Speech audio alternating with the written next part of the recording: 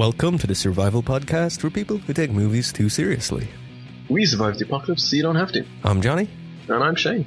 Hey, Johnny. Yeah? Pull my finger. I knew you were going to do that. Pull my finger. Pull my finger. That's not bad. Michael Caine. Yeah, nice. Not many people know that. Say not many people know that. Not many people know that. I ruined it. That's pretty good. I wish I could do accents. Yeah. My name's Michael Payne, and I'm a nosy neighbour. That was the bad show. Remember?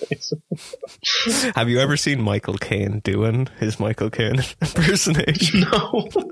He's on Graham Norton, and Graham gets him to do his best Michael Caine impersonation. That's really funny. That's pretty good. Oh my God. So this week, of course, you've seen from the title, we are doing Children of Men, the 2004 film. 2006? Oh, is it? I thought it was 2004. The film, anyway. Yeah. Based on the novel by P.D. James.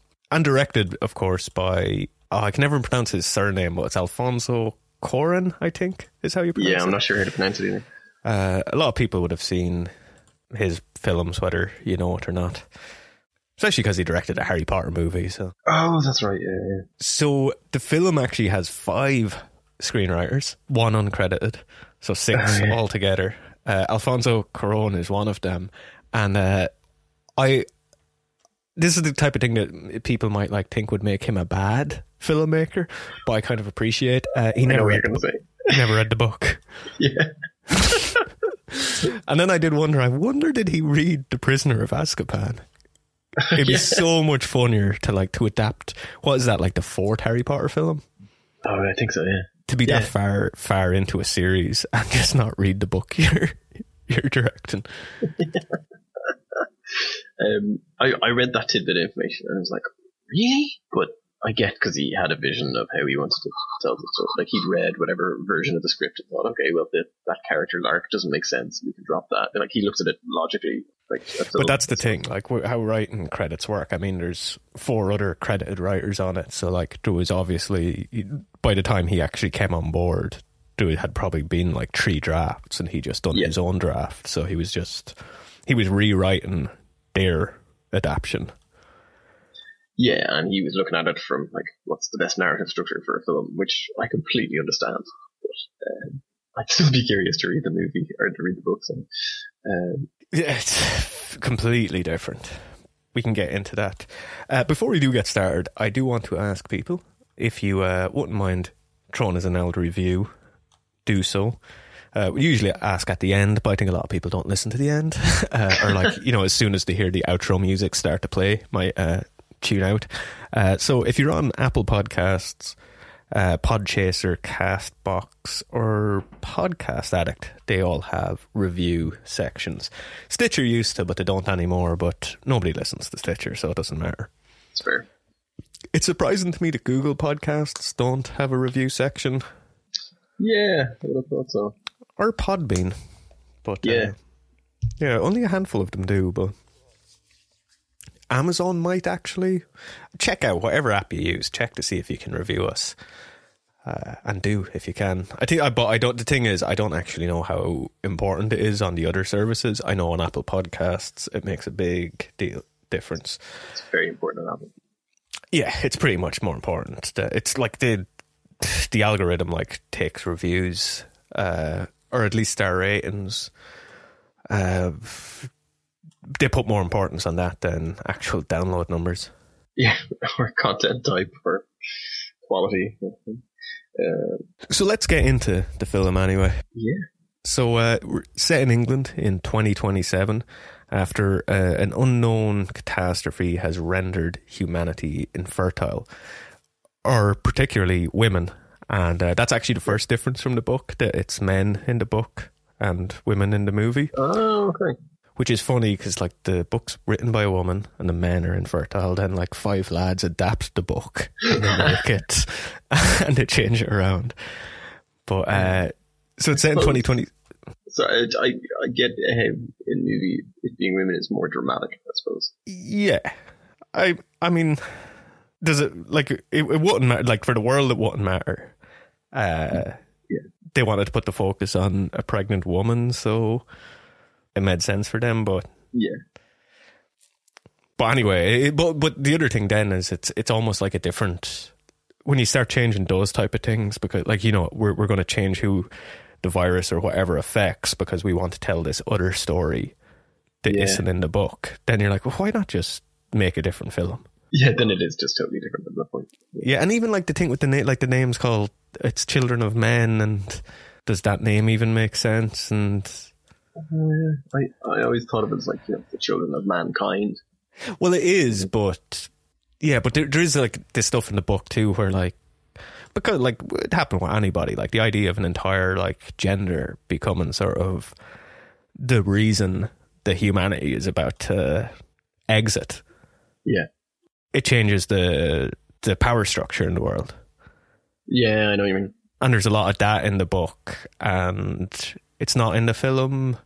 There's a lot of stuff, like a lot of the themes and stuff in the book just aren't in the film, and it kind of ends up just being like, oh well, they're both just set in like a dystopian England where there's no children, and that's where the similarities begin and end, you know. Yeah, which is just a very basic concept. That's it. Yeah. But anyway, it's set in 2027. The book's actually set in 2021, January 2021, to be specific. Okay. The first line of the book kind of begins like 1984, actually. It's Theo's journal, but the book switches between first and second person. So the first line is, early this morning, 1st of January 2021, 3 minutes after midnight, the last human being to be born on Earth was killed in a pub brawl in a suburb of Buenos Aires, aged 25 years, 2 months, and 12 days. Wow. Which is just a great beginning to the book. And that's pretty much the beginning to the film, too. Yeah, pretty much. We just get it from news reports. And then I get when, like, because when the movie's made and released, then they kind of updated a little bit. So it was made in 2000, or came out in 2006. It's set in 2027. Oh yeah, I mean that's to be expected. The book was written in the 90s. Oh no, and then the youngest person dies and he's like 18, not 25. Yeah, and there is differences there too. He's it's almost treated like a Princess Diana.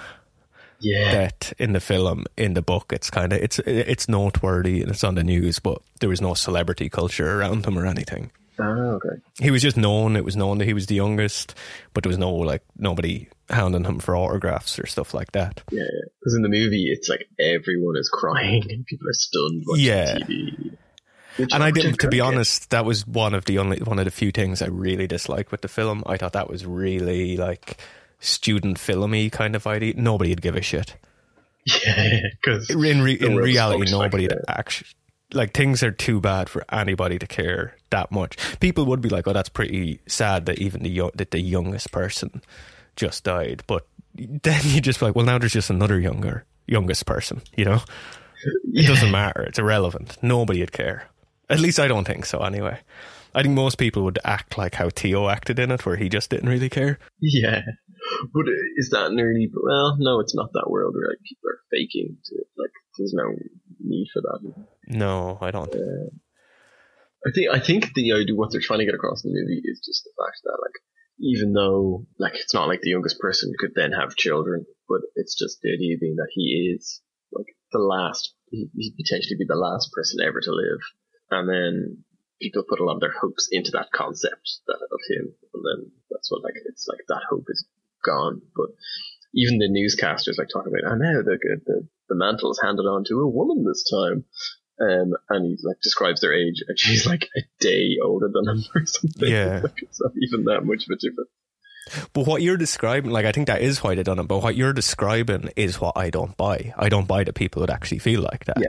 I don't think they'd put any sort of hope in that. I think that it's such a hopeless situation. I don't think something like that would be any sort of solace to 90% of the population, you know?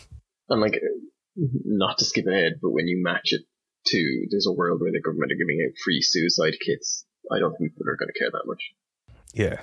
But anyway, so that happens at the very beginning, and, you know, we learned that Britain is home to pretty much the last functioning government and exists in a semi-authoritarian state, attracting migrants fleeing other countries that are just devastated through like plague, war, everything. Yeah. Though it's kind of actually unclear whether how many immigrants are coming into the country, or are they just getting rid of all the ones that were already there? Is this like a worst case scenario of Brexit?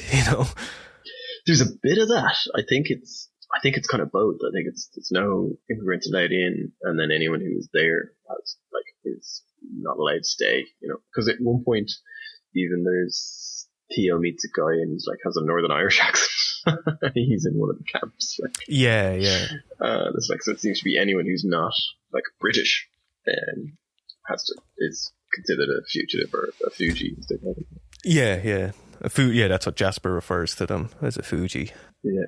And you mentioned the suicide kits there, so that's the practice of quietus is encouraged, but to those over 60, which is essentially just a state-sponsored program where you're sent out a kit to kill yourself if you want. In the book, it's actually more of they do like mass ceremonies. Oh yeah. And I don't think that's really mentioned. I think it might actually be implied in the film, but just like in the background, there's an ad for this, like joining the ceremony or whatever. Yeah, it's just mentioned, and then there's a scene where he's going into, I think it's when he's going to go see his cousin. Yeah, and he drives by, and there's all these people in like yellow rain jackets out in the street, and I think the idea is that they were all going to do a big mass suicide together, but then you don't see it. It's literally just this group trying to preach their doctrine or whatever. Yeah, I think that might just be more of the religious groups. Oh yeah, they're the ones who he references that with Jasper actually, doesn't he? He says the last girl he was dating, she converted to him. Sorry, I'm mixing that up. Now we should probably get to talking about introducing that character before we talk about stuff he experiences. Yeah. We're introduced to just a London in shit, where it's like they haven't updated buses since children stopped being born, I guess. Yeah. It's a police state essentially. It's an Orwellian regime essentially. Yeah. That's another thing that's not in the book. There is a dictator, but it's more a case that like nobody else wanted the job. Oh, okay. And it's not this. There's not this. Everybody's kind of just going about their business, and the Orwellian like regime.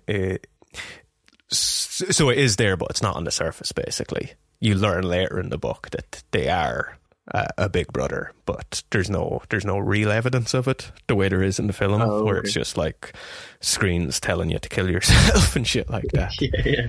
In the book, actually, the way people are living feels more like the way people are living with coronavirus, where people are just trying to get by as things go to shit. Yeah. But like when you think about it, if you have a world where you're like, okay, so the human race is going to be gone in 60 to 70 years, like why would you bother buying a new car or manufacturing new buses or anything?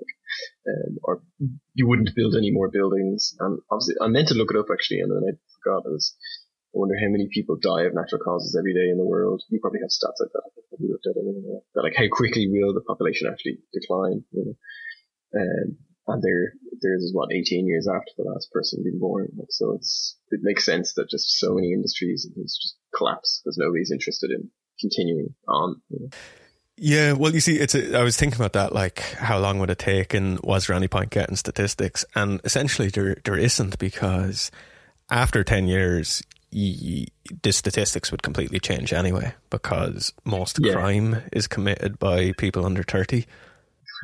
So a lot, like the funny thing is, a lot of older people would actually be a lot safer technically in that world, but depending on where they are, like we people have turned into savages in this world, so they probably wouldn't be.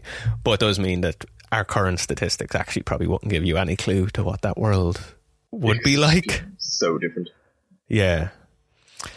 But in this this horrible version of London, we meet Theo Farron, played by Clive Owen, who's a former activist turned alcoholic bureaucrat. Yeah, what is it? That's another hint to 1984. He works for like something like the ministry of something, like it's a made up ministry. You know the way in 1984, like they have a ministry for fucking everything. Yeah, yeah. I can't think what it is. I think it's the Ministry of Power or something like that. Yeah, like I think they kind of lay on the 1984 stuff a bit too heavy in it. Yeah. But I get it. But so we're introduced to Theo Farron, and yeah, the first scene, there's a bomb in a cafe that he just about survives. It's even pointed out he survived because he survived actually because he's an alcoholic. Because he just got his coffee, he didn't want to put cream or sugar or anything into it, so he wanted to go outside and sneak some whiskey into it, and then the bomb blew. That's a really good way of looking at it. I hadn't thought of that. Yeah. Alcoholism saved him. Yeah, and like so. Anyway, later in the film, because we've already been talking for ages now, Yeah. and I guess this kind of goes to just how much of a hellhole London is. That Theo is kidnapped in broad daylight, and nobody even turns around, and threw into a truck by a group, a sort of a rebel activist group called the Fishes, led by his ex-wife, Julian, played by Julianne Moore.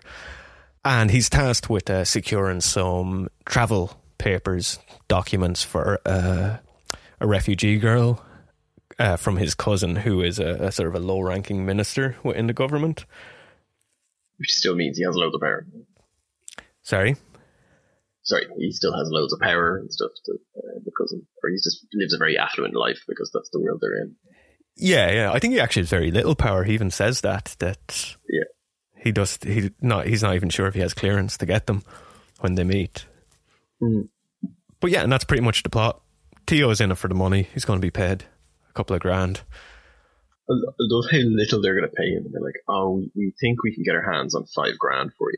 I was like, $5 grand? Like, Jesus. Well, $5 grand just to get the papers isn't bad. But then he can later, when he does get the papers, he can only get like companion papers, meaning because he has to pretend, even to his cousin, he pretends that this is his girlfriend.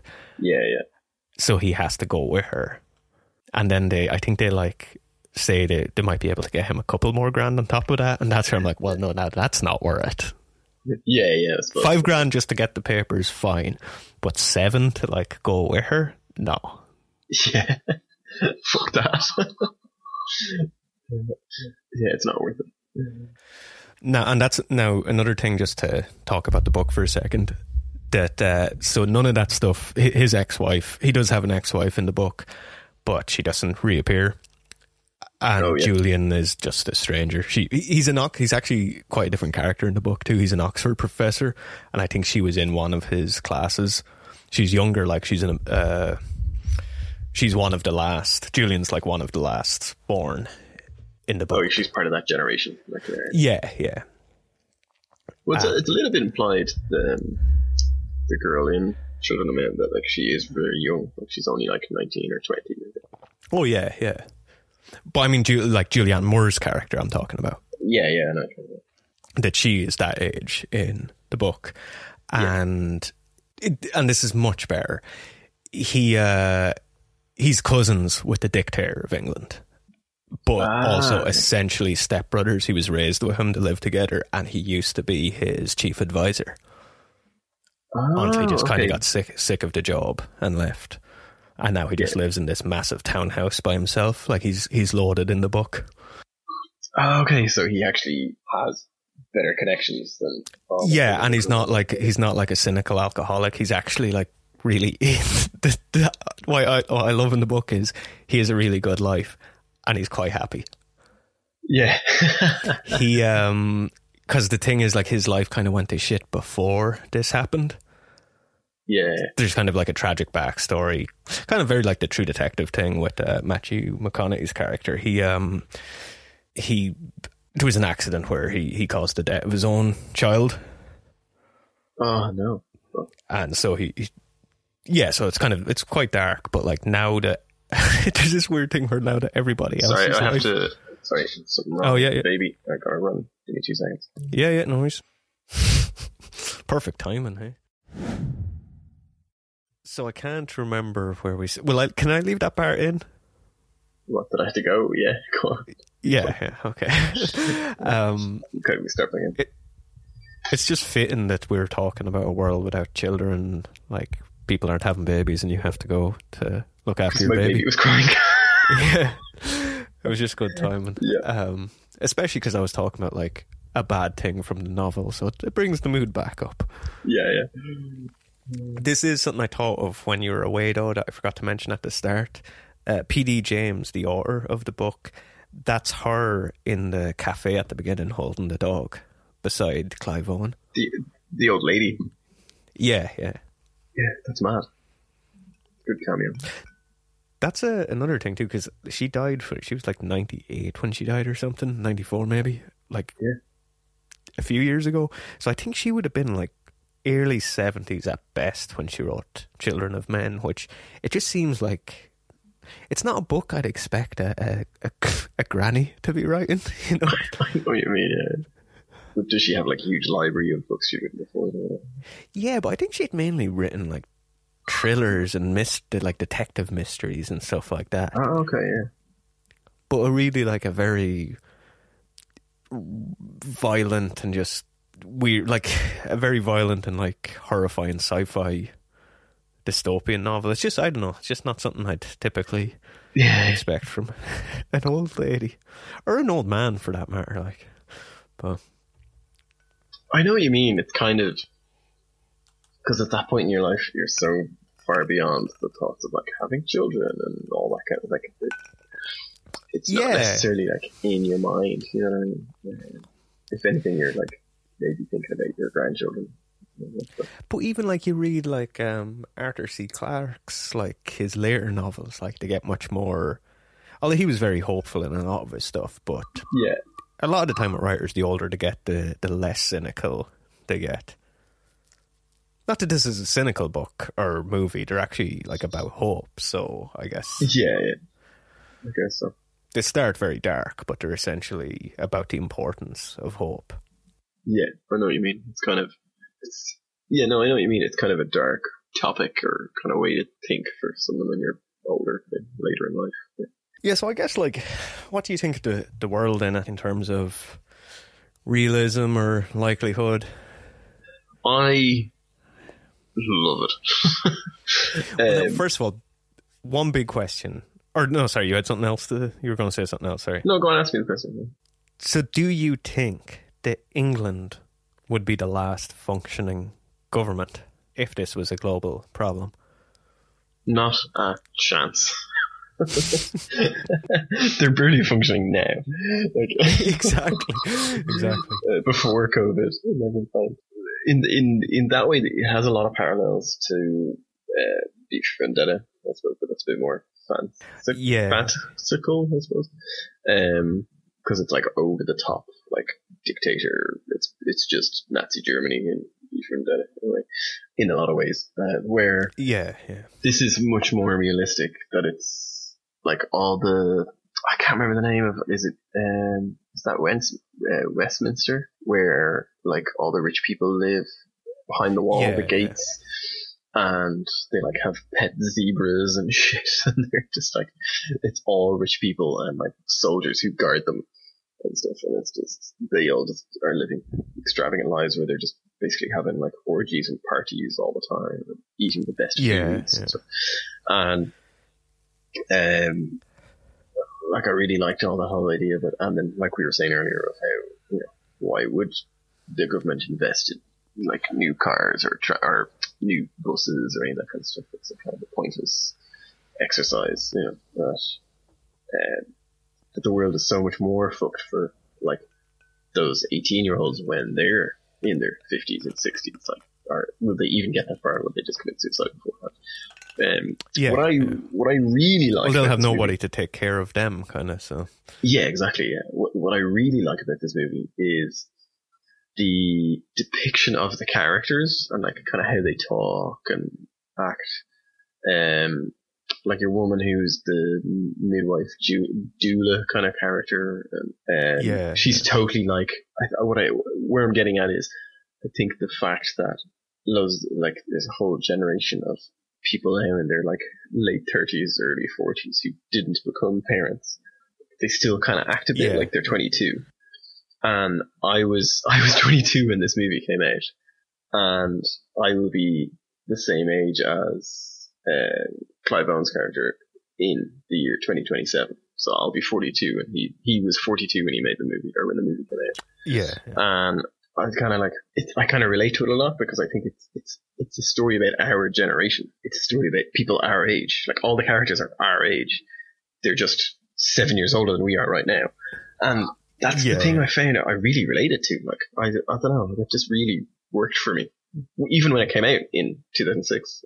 That's why his, like, Jasper, Michael Caine's character, who is best friends with Clive Owen, Clive Owen's character goes out to visit him regularly to just hang out and smoke weed with him. Yeah. And Jasper, Michael Caine's character, like, he's kind of a prepper in a way, because he's like hidden. He's got like, he has bushes to hide the path to his house that he moves to get down there and stuff. But Jasper talks about how Julian and Theo met at a protest. Oh, yeah. So considering the age they're meant to be before all this happened, that would have most likely been Iraq War protest. Ah, okay, very good. Yeah. You're talking about the people they're still like perpetually 22, but they're all still like activists, and they're like want to bring down the government, and they all look like certain guys we went to college with. Yeah. Because they're of that generation. That's what people. That was kind of like what that age group was like between like 1998 and 2002. Yeah, exactly. No, actually, maybe it wouldn't have been the Iraq War. They'd have been met pro, but you know what I mean. It'd have been that around that generation. It was like the Bush era, basically. Yeah.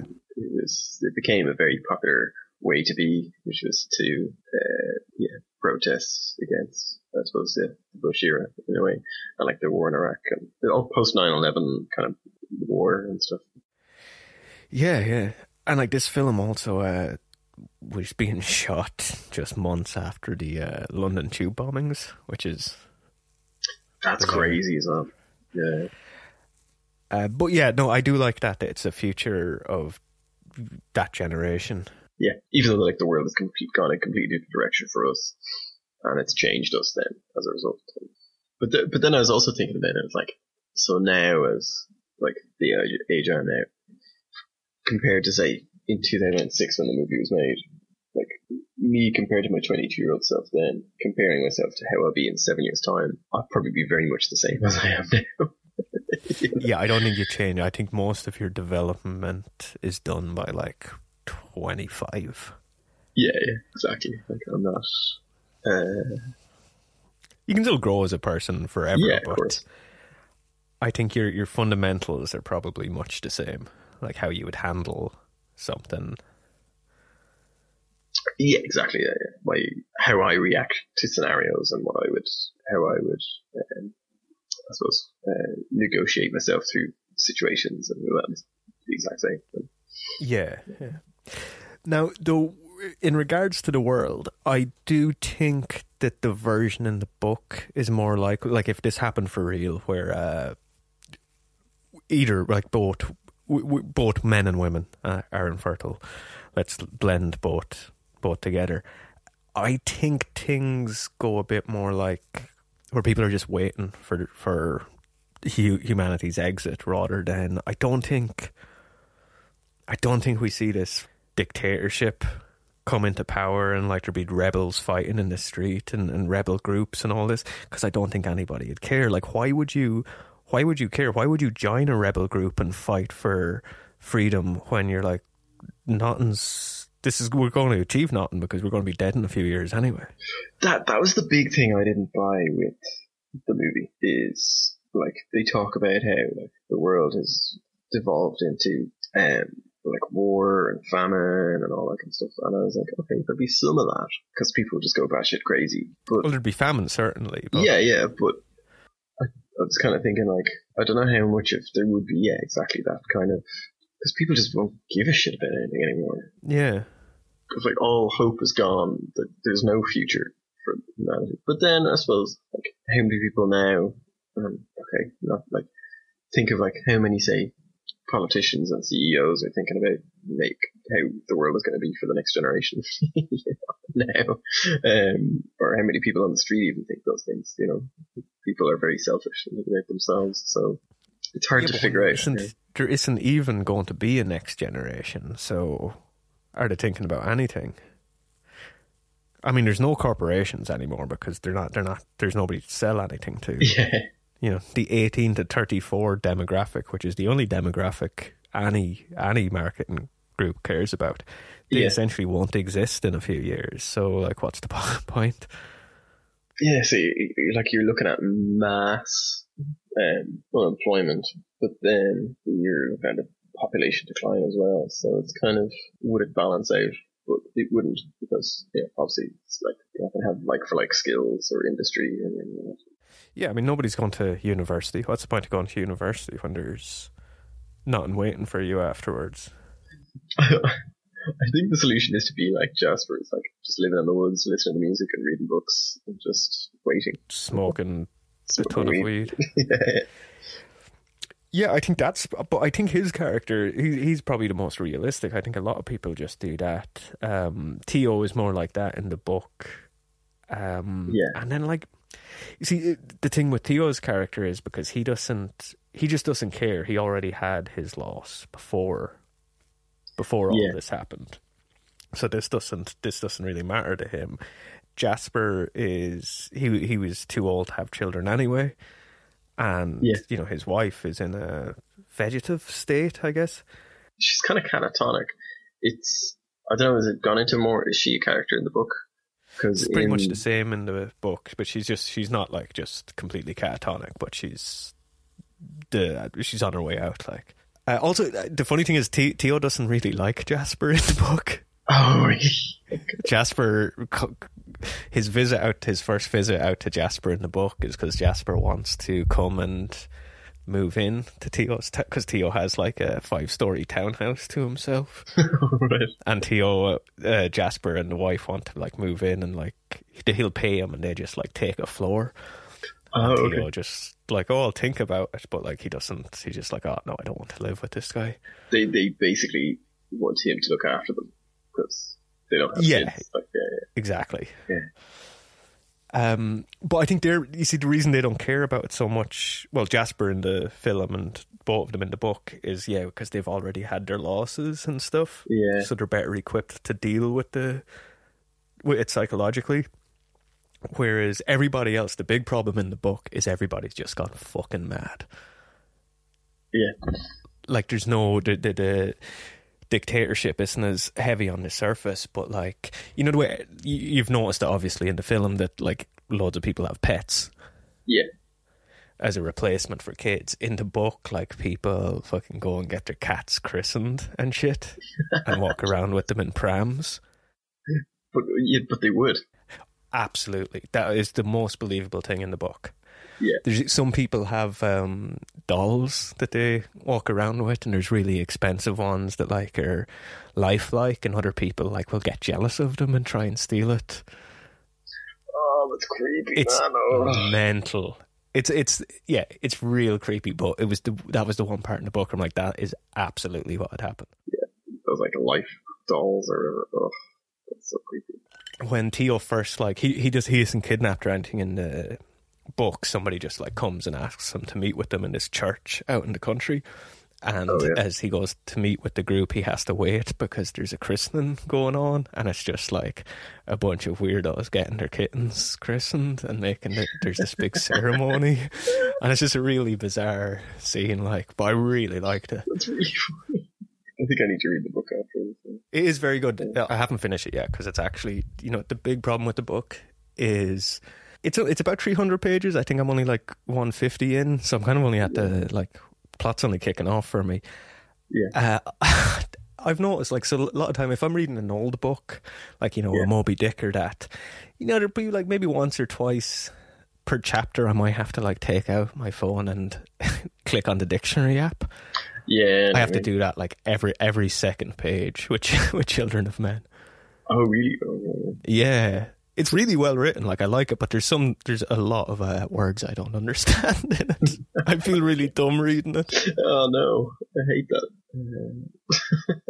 That's annoying. And then, but it's worse because it's stuff where like I'm pretty sure I know what that means, but in this context, I think I must be wrong, and you have to check it out.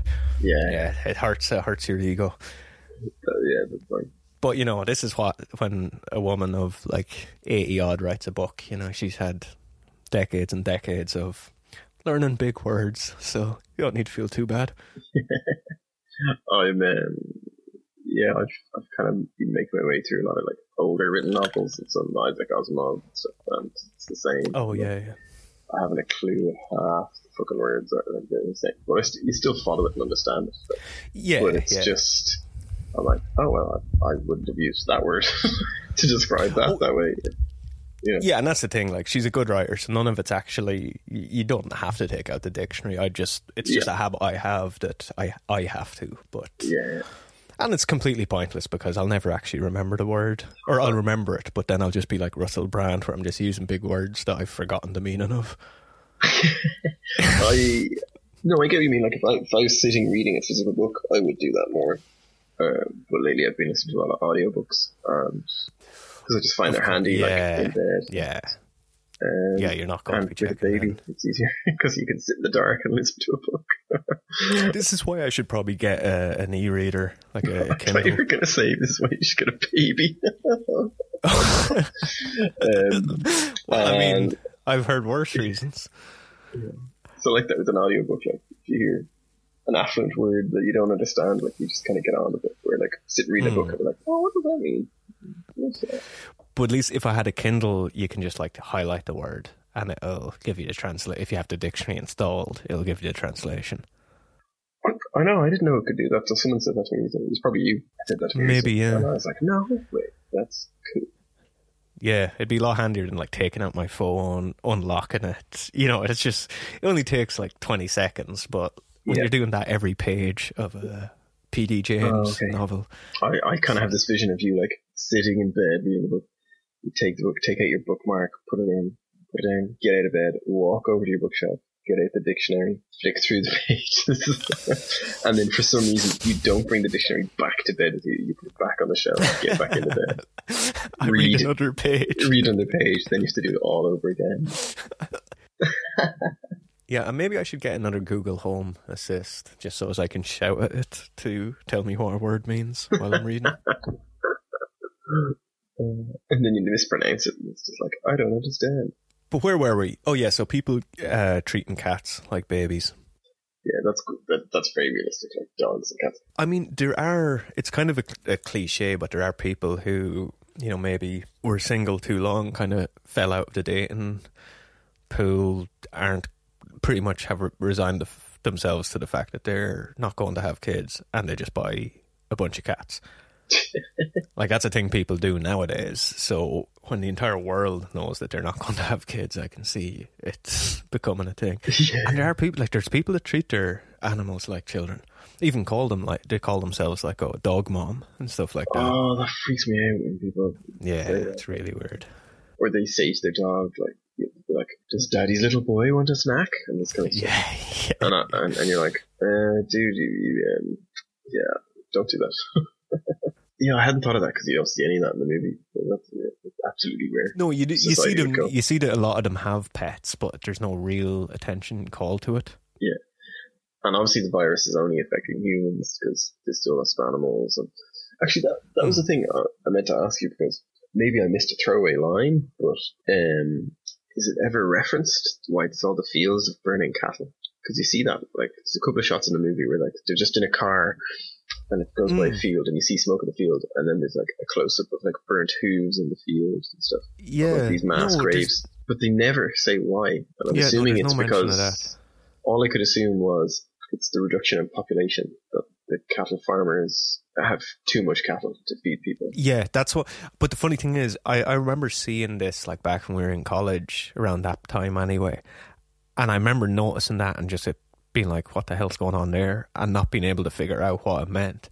But now rewatching it, I was like, oh, exactly what you said. And it's only because of what we saw with coronavirus, with them like dumping food, like burning food stockpiles. And remember, like, there was that story where like dairies had dumped something like, I don't know, it was something like 400,000 litres of milk down a drain, essentially. Oh yeah, because they couldn't transport it in time. Yeah, well, because I think because there was no demand for it or whatever. Yeah. But either way, it was only that, like, from reading stuff like that during coronavirus, that I was like, oh, okay, so it's population so low that they don't actually have a use for these animals now. That's all I could think it was. But then the irony being that, like, the population is, there's plenty of people in the world, but it's feeding British people. That's the whole thing. There's all the immigrants and the asylum seekers and stuff who just are put in cages, and which is kind of, I don't know, I suppose immigration's always been a bit of a topic. Like, you could watch that movie any time in the last 14 years since it came out and go, wow, that's really topical. Yeah. That was very topical for Den too. It's something that's actually not, it is in the book, but it's not a big point of it, but because the book was written in 1992 and it probably wouldn't have been as relevant then. Yeah, there probably wasn't as much mass migration towards Northern Europe, I suppose. Yeah, and you definitely weren't seeing people being put in cages and shit like that. No. A lot of the way the imagery of how they're treated in Children of Men reminds me more of, like, you know, the photos you saw from Guantanamo Bay and stuff like that. Yeah. I don't think that was on anybody's mind back in 1992. No, yeah, because they did the whole thing of, like, when, yeah, it skips ahead a bit, but when they're moving, when they're on the bus trying to get into is it Brighton, I think? And yeah, I think so. The soldiers get on the bus and just pick random people to take off and, like, put them on the ground with hoods over their heads. It's like, oh, we're just going to torch them and kill them. Why not? Yeah. They didn't seem to have a specific reason for taking them off the bus, apart from they just wanted to kill them. And yeah, it was more reminiscent of, I suppose, the images of prisoners in Guantanamo and stuff, like the hoods over their heads and stuff. Yeah. It was like a weird combination of, like, World War II internment camps and Guantanamo Bay. Yeah, exactly. Just to get back to, like, events from the film, we'll skip way ahead.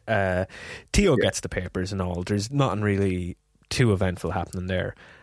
And he, we said the part that he has to transport her himself because he could only get papers for 2. Yeah. And they, just as they're travelling in a car, him and the fishes, they get surrounded by a group, almost like a raider kind of group, we'll call them. And Julian ends up being shot and killed. Yeah. And so pretty much it just falls on Theo to continue this journey. He's got no interest in it because he just doesn't care. He's checked out long ago. He doesn't give a fuck about anything. But then he finds out the Key, the refugee girl, who is called Key, by the way, very subtle. Yeah. She's pregnant. Yeah. Dun, dun, dun. And that just completely changes his... Which I think that's a great scene. She reveals that she's pregnant in a barn, and it's really, really on the nose religious imagery throughout this film, but that's probably the most, like, the pregnant woman with the, like, a Messiah-like possible birth, I guess. She doesn't tell him she's pregnant. She just, like, strips off amongst the animals and shows her bump. It's a bit of an odd way to tell someone. But, and the words he says is Jesus Christ. Yeah. And but completely, what I loved is that his character completely changes. He has no arc in this film, and I love that because he shouldn't. Because this is such, like, this would change anybody. Because I think I'd be like him in this book, in the film. I'd probably be more like the Theo in the book, but where I just wouldn't give a shit. But then when you do see that there actually is a bit of hope, you completely change. Oh, totally, and it makes complete sense. And you would not give a fuck about your own well-being after that. No. Because he's not an action hero or anything, you know. He's kind of a loser in it. But he becomes quite badass because he doesn't give a shit now. He's like, this is bigger than anything ever. Like, Well, that's it exactly, and that's the thing. In that world, it's everything. Yeah. He so why wouldn't you? Like, absolutely anyone would do what he does in that story. I think in that world. Yeah. Now, so also I'll just point out, because I didn't want to say it earlier because we kind of hadn't gotten to this part, but I think this is the main reason they changed it to women can't carry children in the film versus men can't. Versus men's sperm being no good in the book. Yeah. Because in the film focuses very heavily on the pregnant woman being transported. That it's Julian that's pregnant in the book. And it's not really the main plot. The main plot actually revolves around like the coitus in the book. Well, so far anyway. I'm only at the halfway mark. Yeah. Well, that's quite what they that's why he decides to help them in the book. He goes to they want him to help him just talk to his. They don't want him to do anything other than get a meeting with his cousin / stepbrother. Oh, okay. And just ask him to stop to change some of the things that are happening. That's all they want from him. And they send him to view one of the quietest ceremonies so as he can see what really happens. And he sees that most of the people involved aren't actually willing. Oh, it's like forced suicide. Yeah, some of them are willing, but like people like back out and try to escape, and they're essentially just drowned. Yeah, and it's real horrible. But also, she's pregnant, and that becomes a thing. But where was I going with that? Oh yeah. So anyway, in the film, if they kept that it was men that were infertile in the film, then like nobody would have as much of an interest in the pregnant woman. It'd be the man that whoever the father was would be who you would want to find. Yeah. And like it's not as then it'd be Clive Owen transporting some dude who just has like magic sperm. You know, that's not as good of a story. No. What works in the book because it's not the book isn't about that story. That's just one thing that happens in the book. Like, yeah. But yeah, I guess that's pretty much the film. It's like, what do you do? It's more like, what do we do in that scenario? I guess like everybody does what Theo does, because do you even have a choice? Yeah, and like there's some nice things in it where he's like, once he finds out, his whole thing is like, oh, go public, like tell the world, and like why are you trying to like move her to somewhere else? Like just embrace it. And all that. But he's a very open attitude to it.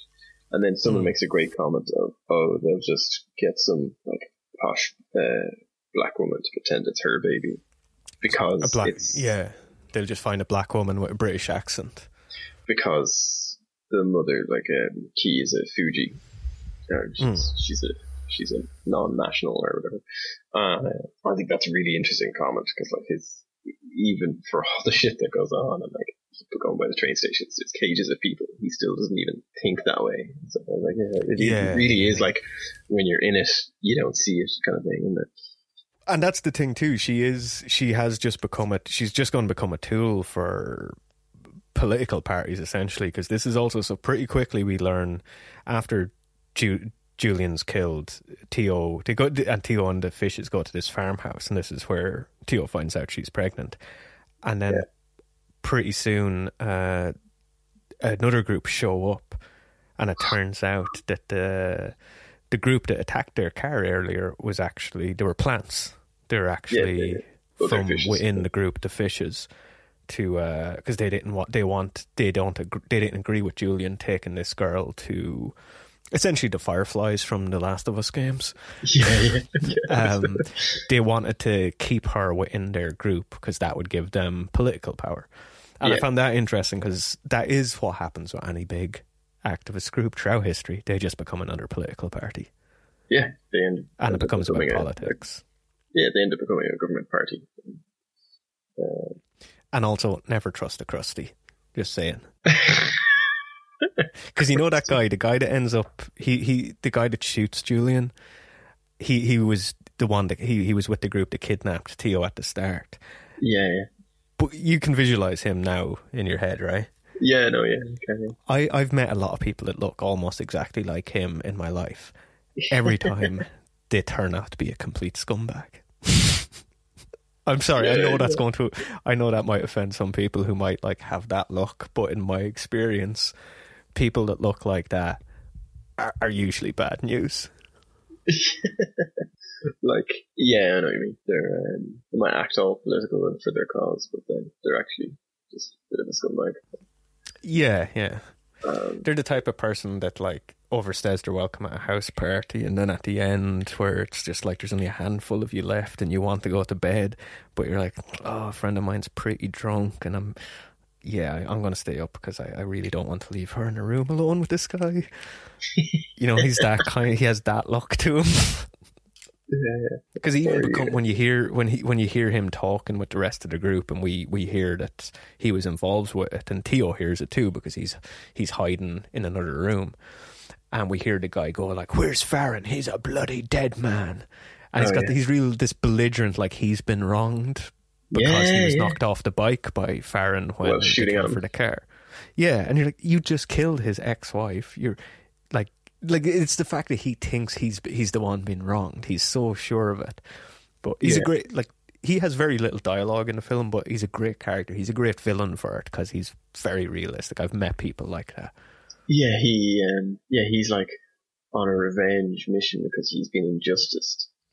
It's like, but you attacked him in the first place. Yeah, yeah.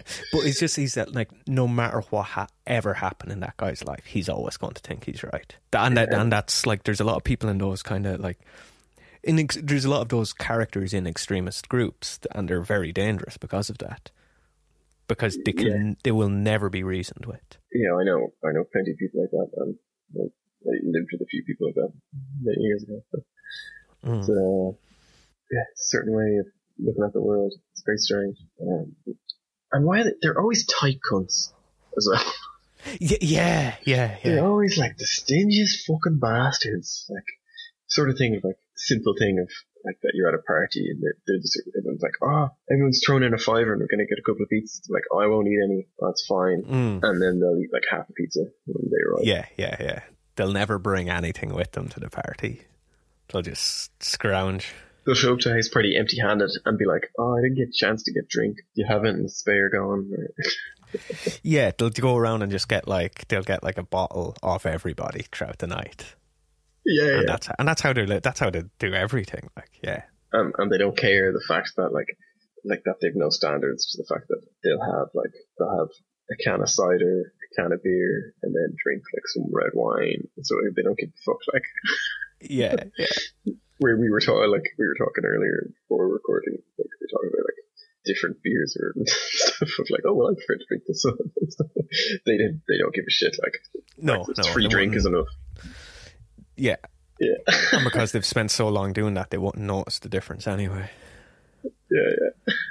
Yeah, no, he's exactly, yeah. That's why that's a really good character. He's in it so briefly, but you just, everybody knows exactly the person he is. Yeah, everyone knows that guy. And I do like, so later, like, it doesn't matter if it's spoiling stuff, like he dies later in the film.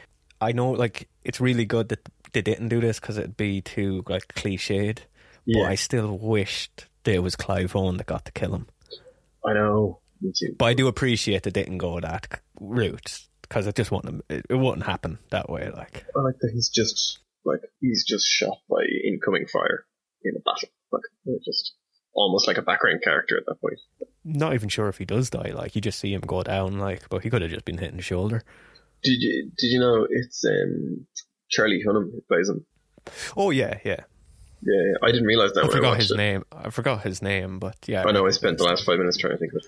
I didn't realise it was him when I was watching it. Right. Yeah. No, I did. Like, but maybe it might have took me a bit. Like, it might have been like the second. I don't think when he first shows up kidnapping him, I don't think I clicked with me there. I think it wasn't until he actually came back when it's revealed that he was a plant. Like, yeah. Maybe something got to do with seeing him getting off a motorbike. It clicked. It's funny. He's good in some stuff, but like he's a great actor when he's using his own accent, I think. And even though he does a convincing American accent, I think he just loses a lot of his acting chops or something when Yeah, when he's playing an American. Yeah, I know what you mean. It's kind of, yeah, his acting ability is lost in the diction of trying to pronounce the words. Yeah. But I get how that's difficult to do. Oh, no, of course, yeah. It's one of those things I don't really get why so many movies do that, where they'll get like an English or Australian person to play an American. It's like, just, especially when it's like an adaptation of something, and like just change the character to be English, or, you know. He moved to America when he was 12 with his parents, so he still has an English accent. But you know what I mean? Like, just change it a little bit.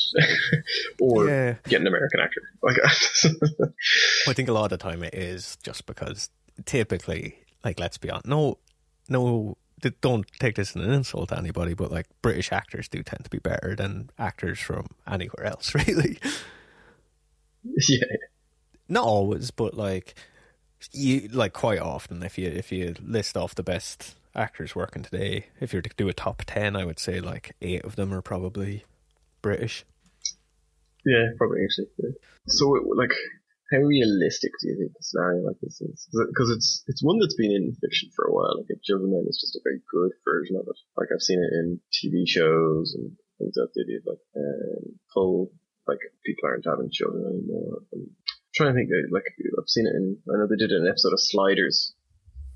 Right. It's not actually something I've seen in a lot of other work. The only thing I remember seeing it in as well, so for listeners outside of Ireland, and most Irish people probably don't even remember this, but RTE, our national broadcaster, used to run this annual competition for like young filmmakers called Storyland, where you shoot a trailer for an idea for a show, and they commission a pilot for like 6 of them, and then every month the viewers vote on which ones to keep. So every week. I think it was month. You won't be shooting an episode in a week. So you get 6 episodes for the first month, then it's down to 5, down to 4. So essentially only one show gets a full series. And one year there was one show. Remember? It was just Children of Men. I forgot about this. It was just Children of Men. Only it was like told from the pregnant woman's point of view. But it was the exact same. Okay, so we haven't really talked about the actual filmmaking of it. Yeah. But we just should. The fucking long takes are incredible. Oh, it's unreal. And they do loads of invisible cuts and stuff. Yeah. Just smart editing. And a lot of it is just one long take too, and it's the best use of it because you don't notice it. No, you don't. So many filmmakers do it just as a gimmick, and it's real noticeable. Yeah.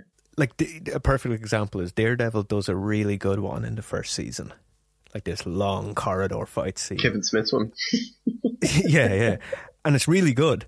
But then because it was so good, they have to do it. The second episode of every season afterwards, they do the same one-shot take, and it becomes so obvious, and you're just like, oh, fuck off. Like, yeah, you did a cool one. Like, that was just one certain director, whatever, made that choice, and it was a really good choice. It doesn't mean it's like, that's what they do with the show now. I still like when they do it, but it becomes like, this is a thing we do, and they try and like make it better each year.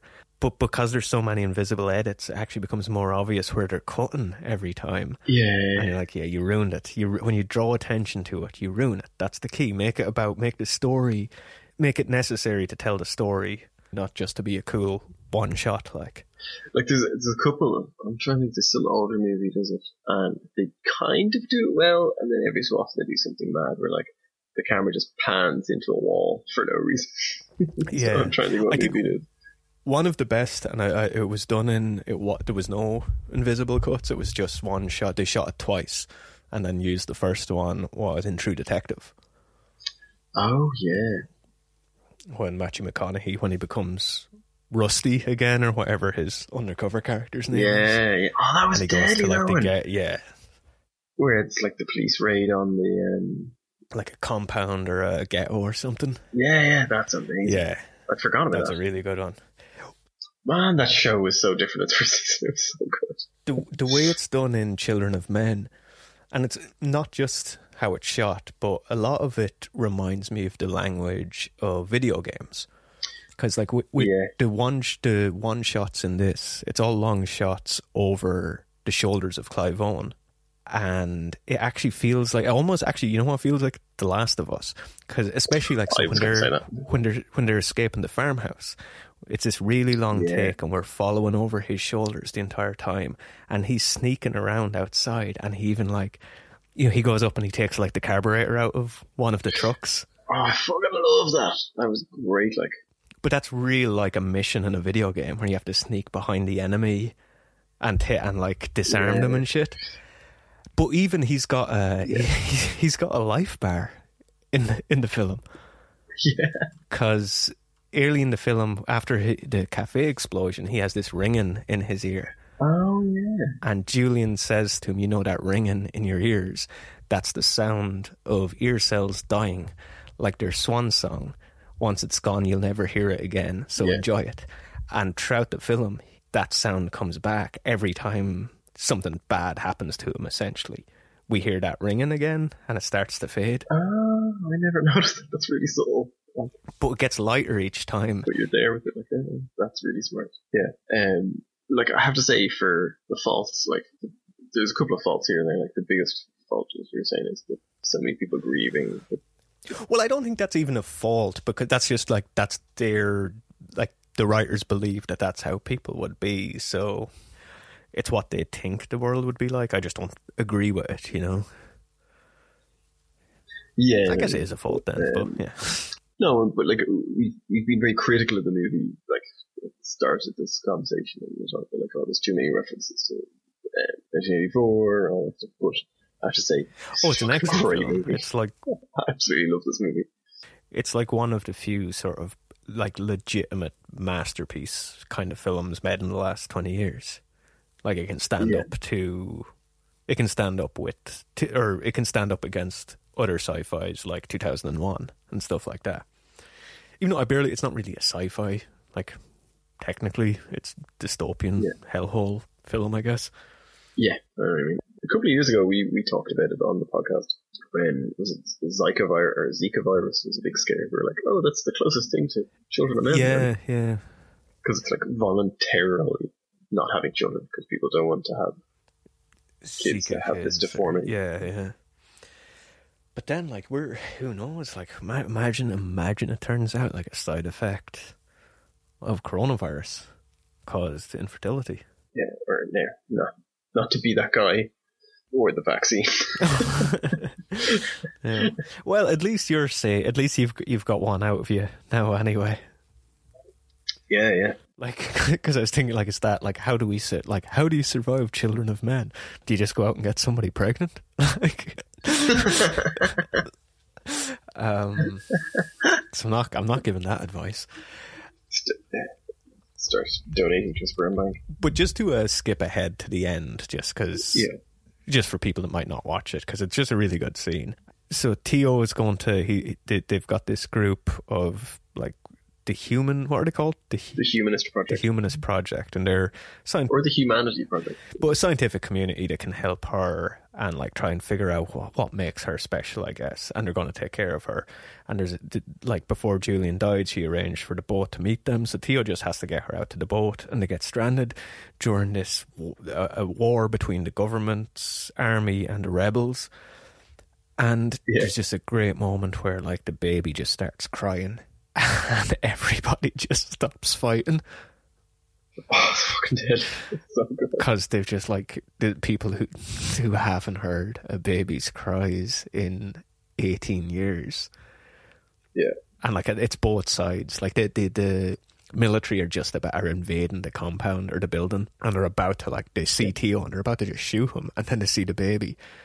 And then everybody just shouts, "Ceasefire!" And they let them out. They nobody tries to interfere. Like a lot of people just like gently like touch the child's feet as they pass by, and it's just brilliant because there's a great shot in that when they're going down the stairs and they're going past the soldiers, and one of the soldiers just does that thing where like he just stands and stares at the baby and then like breaks his eye contact. You know, like he's never seen a baby before.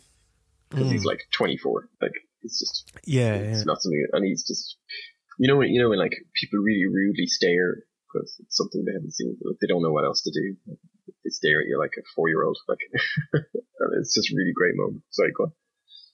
I was just going to say, and then like they're just about get to safety. Yeah. And then one of the rebels fires a rocket launcher at the military, and the fighting just starts back up again.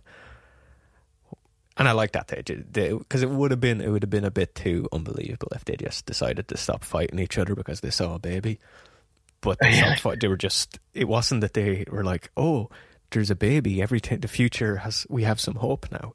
It was they just never saw a baby before, so nobody was interested in fighting for a few minutes. And then once the baby was out of view, they just went back to fighting.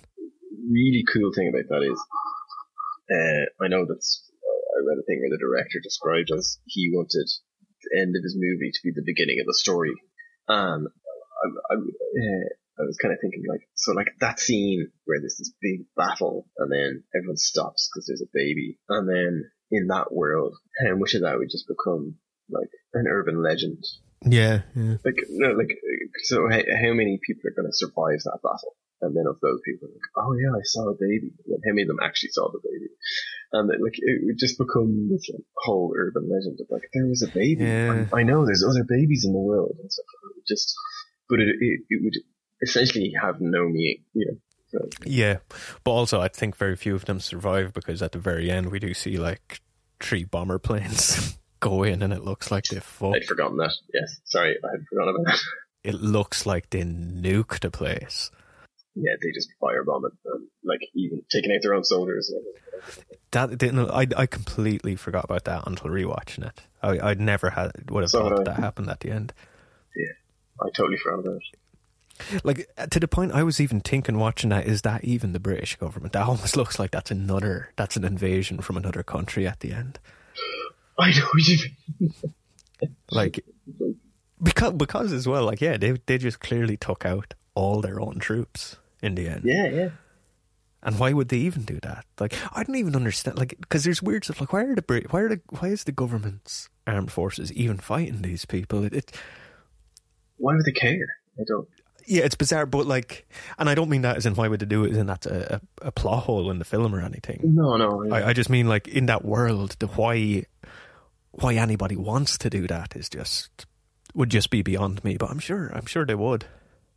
Part of me feels like, is it just like to keep people busy, almost like the war was such a normal part of that society that they always kind of had to be fighting somebody for things to seem somewhat normal. I don't know. That's a really good perspective. It's like, or is it just busy work? Like the whole fight against immigration, is it just because think of how much to have somebody to blame, busy work that creates. Yeah, like that creates so many jobs. Like 1984, where they're involved in a fake war with a continent that might not even be real. Yeah. Who's either their ally or their enemy. Yeah, depending on what year it is. Like, I love that a country that might not even exist. That's great. I never thought of it that way, actually. In 1984.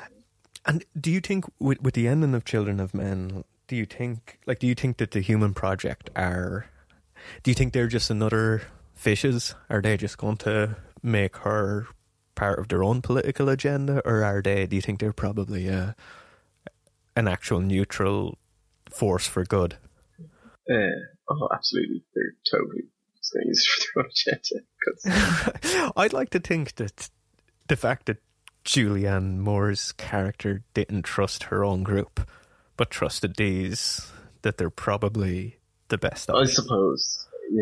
Yeah, no, they're definitely the best option in that world. Like, of the options that he and Theo had, that was definitely they took the absolute right course. Like, yeah.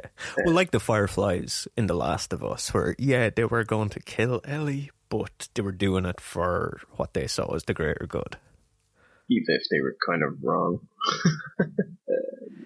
Well, that's kind of perception in the first one. Yeah. Is that they kind of didn't even know if it was going to work. It was totally experimental surgery. There's no potential that they would actually lead to a cure. But at least with this, there's no they just know she can conceive children, and like the assumption would be that like children born from her are probably the same. Like they don't, so like she's pretty safe because like they can't kill her or her child. They need them alive. So in the book, is there a cause as to why the infertility exists? No, there is mention of different like pandemics and stuff, but not as of yet. There's no cause. Oh, okay. Yeah. I think it's actually more implied in the film because they mentioned the flu pandemic in the film that killed Theo and Julian's son. Oh yeah. But whereas in the book, their kid dies just in an accident. So yeah. But they do mention that there was like the spread of disease and stuff, but whether that's linked with it or not, I'm not sure.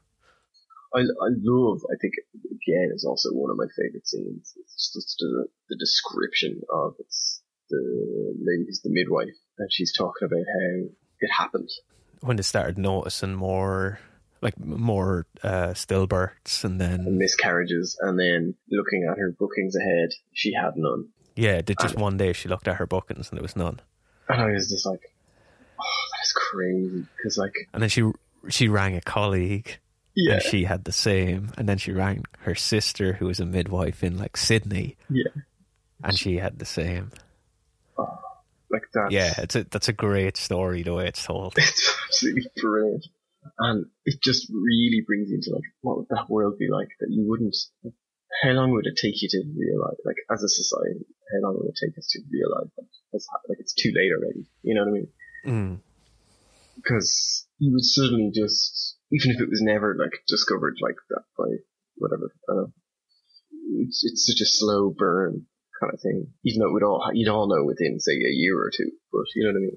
Yeah. Within that year or two, it wouldn't be obvious that that's what's happening, even though it clearly would be, but you just wouldn't notice. Yeah.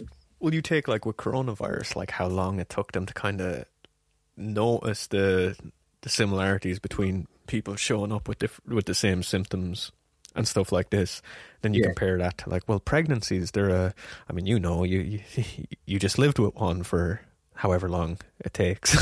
9 months, I guess. But you know how long 10 months, but that's like, but what I was getting, like how long before, like so how long before you're advised to like tell people, you know, when you find out you're pregnant, the doctors usually say it's 12 you have a 12-week scan, so 3 months is kind of okay, right. Months, and then generally you tell people after the 12-week scan, because if that's good, then it's like the chances of anything going wrong after that are very low. Like it's obviously still happens, but it's like it's considered it's safe to tell people after the 12 weeks.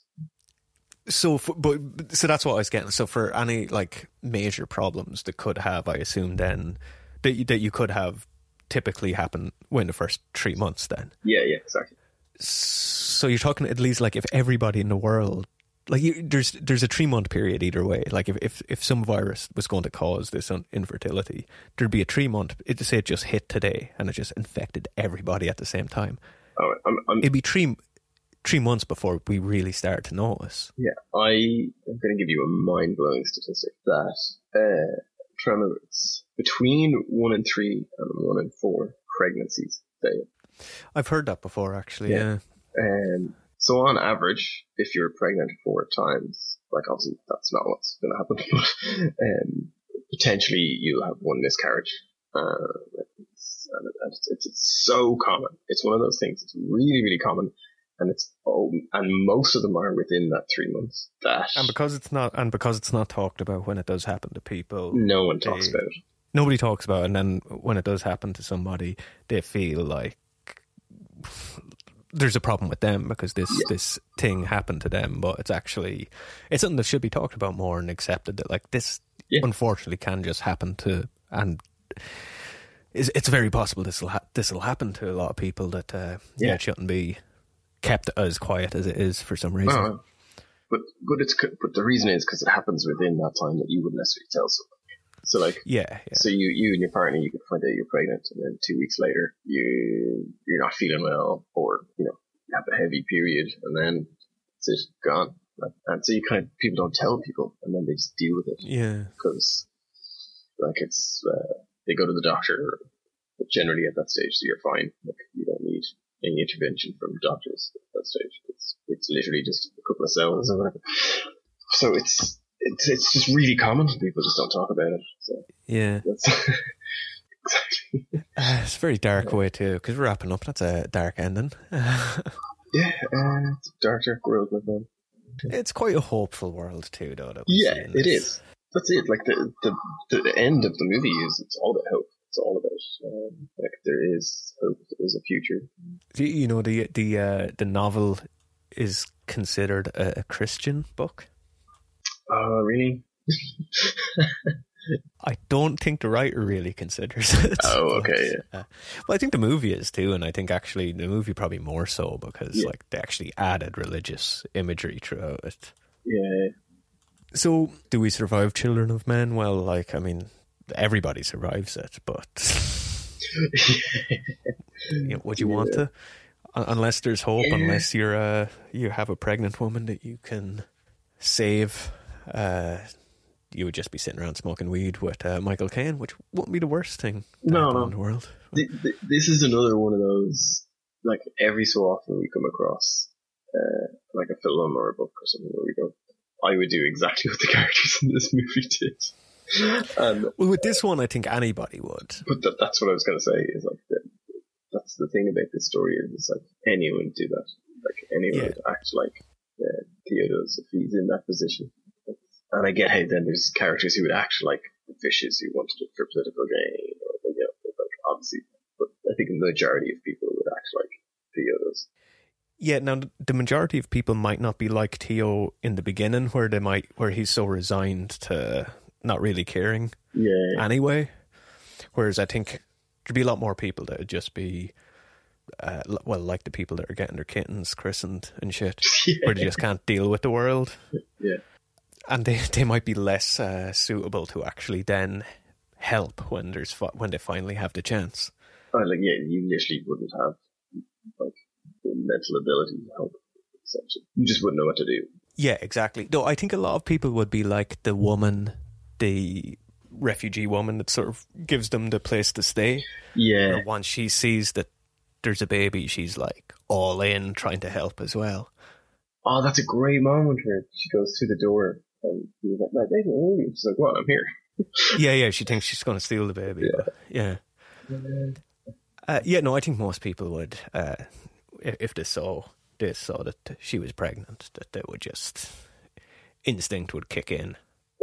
Like, very likely scenario within that world, even though you don't see it in the movie, but like, you're sitting at home, you're watching TV, and then someone knocks on your door and they have a baby, and they're like, help. You would just let them into your house. Well, in that world. In that world. Sorry, right. Yeah. Oh yeah. Not in our current world though, because you know it's. Well, a lot of people would. A lot of people would, because you know, people see a baby and they think that's But in that world, you'd just be like, yep. But so everybody survives this to an extent. It's a different kind of scenario. I think everybody acts like Theo. Yeah. We're not going to have to face this situation. Well, hopefully not anyway. No, I mean, you're not anyway. At least you're in the clear for now anyway. Unless you do you plan to have more? Like, is that are you a one and done kind of guy? No, I'd love to have maybe one or two more, but okay. I'll just try and convince my wife of that. We've got one. That's a lot of work. So. Yeah. Like, loads of people say, like, oh yeah, you kind of forget how tired you are, and you forget how much work it is. Don't worry, in a year or two you'll be like, oh, let's have another one. We're still in that moment of like, we're never doing this again. Yeah, but the one you have now will take care of the other one, so I don't know if it really works that way, not when they're tiny and starving and screaming. No, I think it does. I think it does. No, I think I know a thing or two about this shit. Yeah. I think that's how it works. And then you get a cat to take care of the other one. And put it this way, right? Put it this way, right? I would love more kids, but I don't know if I want to have a tiny baby ever again. Because it's so much fucking work and I'm so tired. Yeah. Just do a Bradulina or whatever they were called on it. Yeah, I'd very happily just start adopt going like over a 4-year-old, a 3 or 4-year-old, and just like that they're potty trained and you give them food and they'll eat it. Well, you might argue with them over the food, but you know what I mean. Like they can feed themselves and they can actually dress themselves to a point. But then you can train them to do things your way, your family traditions. I've often thought, because I don't want kids at all, like no interest in it for me.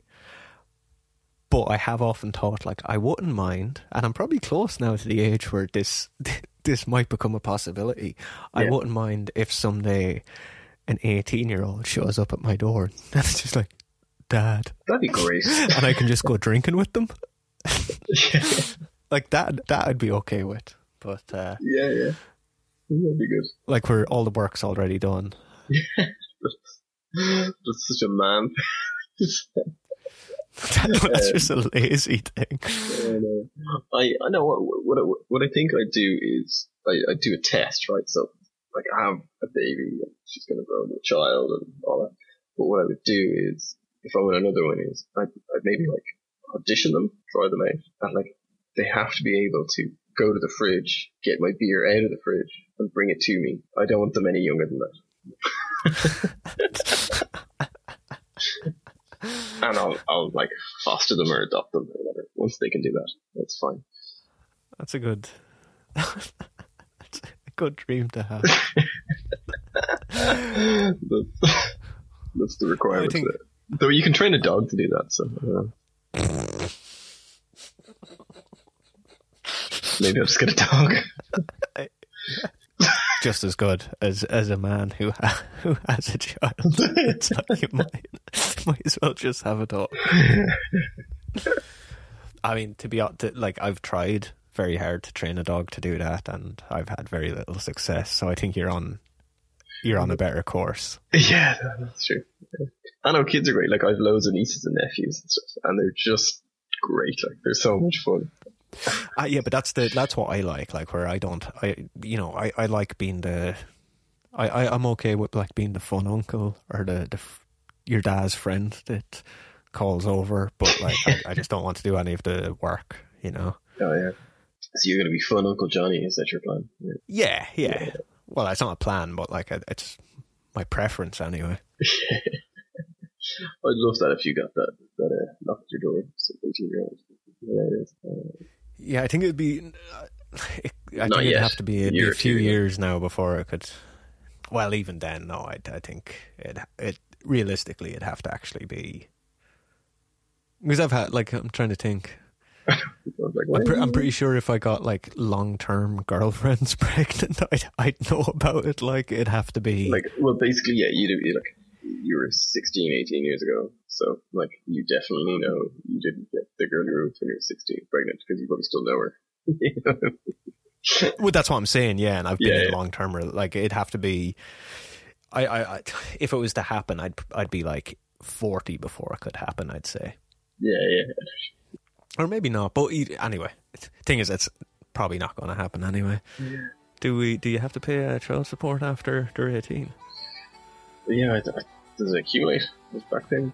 Oh Jesus! Well then, strike everything I just said.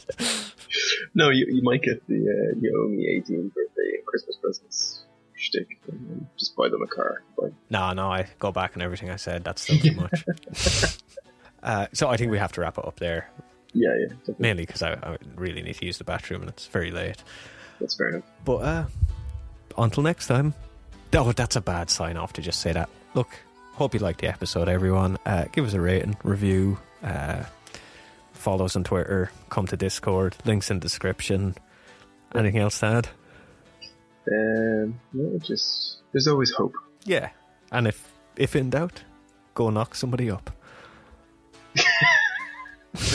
and have a nice apocalypse. Stay safe, and sometimes don't be prepared. Perfect.